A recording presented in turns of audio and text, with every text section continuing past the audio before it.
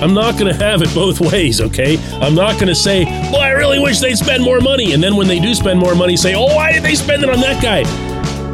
It's a good move, okay? It's a good move. Good morning to you. Good Wednesday morning. I'm Dejan Kovacevic of DK Pittsburgh Sports. This is Daily Shot of Pirates. It comes your way bright and early every weekday if you're into football and or hockey. I also offer daily shots of Steelers and Penguins where you found this. The Pirates have signed Rich Hill, the 43-year-old lefty who continues to defy pretty much everything except being a lefty, in that he's been at this for a very, very long time and yet continues to be really good. This past season, he was 8-7 for the Red Sox.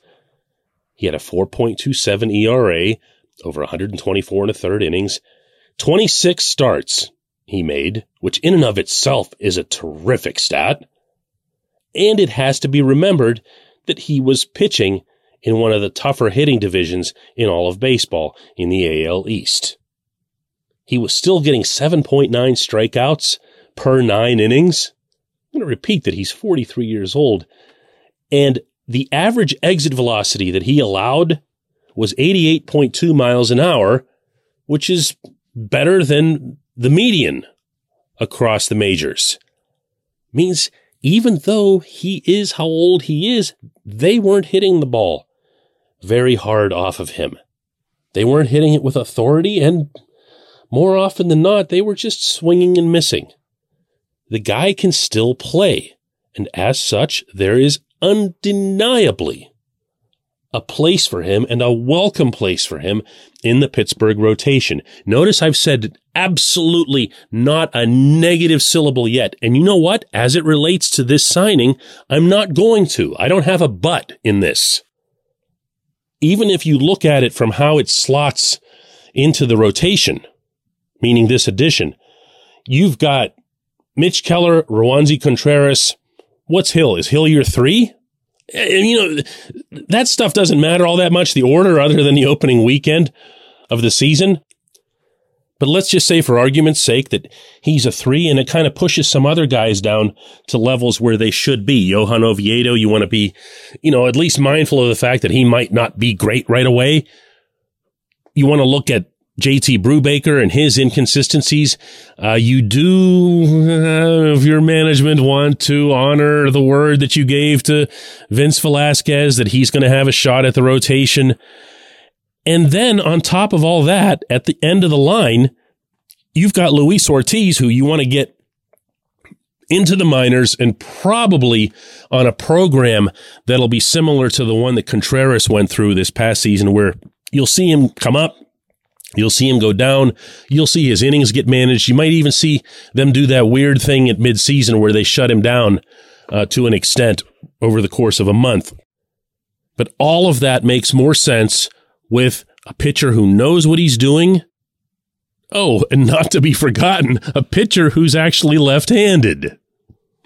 This portion of Daily Shot of Pirates is brought to you by our friends at North Shore Tavern. That's directly across Federal Street from PNC Park. It's home of Steak on a Stone, an eating experience, underscoring the word experience.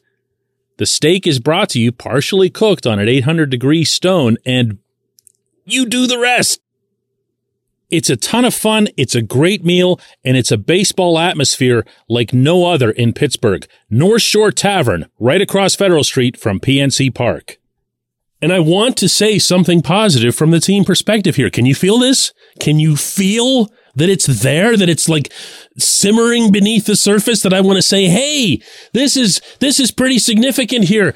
This is 2023, and this looks like it could actually be a reasonable rotation that's got upside to be significantly more. You can feel that I want to turn that into some bigger concept and start looking at the lineup and start picturing what the bench could be and start thinking about how maybe even defensively they'll be a better team. But I can't do that. I can't. I want to. It feels like it's logical. But I can't, because they've still got this, not an elephant, but an entire elephant herd standing right here in center field.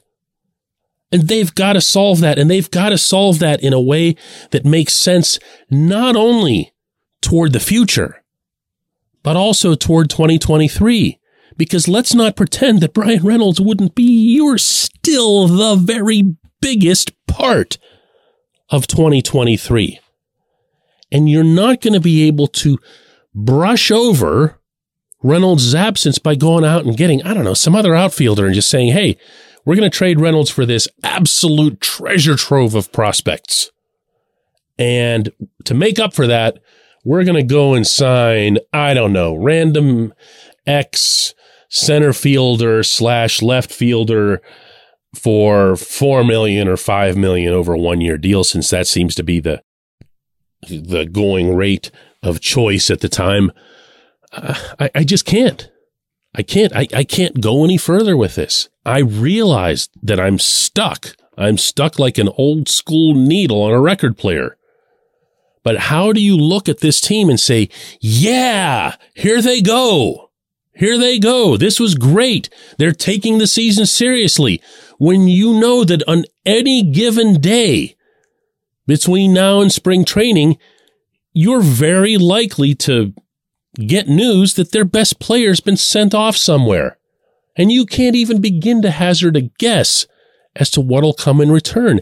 If it is starting pitching, as I've been talking about for a few weeks now, and actually wouldn't be offended by it, it's not going to be starting pitching that's in Pittsburgh right away. So again, your Reynolds impact from 2023, what you're expecting to get from Bryan Reynolds, will turn into a 0 in that event in 2023. And I don't think that can just be something that you say, oh, well, you gloss over it, because they created this situation, because they have the money to pay Reynolds. They know they do. You know they do. I definitely know they do. So maybe the approach should be this. Okay, look.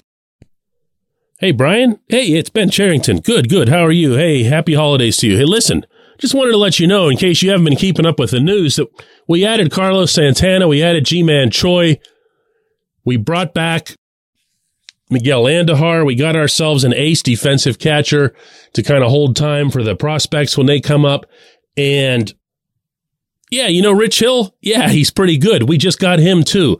So maybe we're going to be taking things a little bit more seriously here. And if that's something that was going to be a concern of yours within all this. Oh, wait a second. I'm not supposed to be talking to you. I'm supposed to call your agent. Never mind. Anyway, you guys get the idea.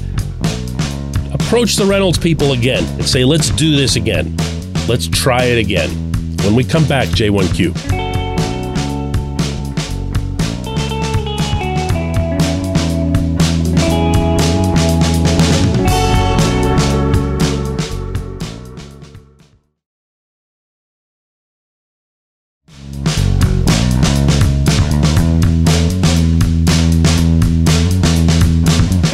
J1Q comes from Bill, who says, in what I would only presume is a bit of a snarly tone, I thought Ben Cherington was punting on 2023.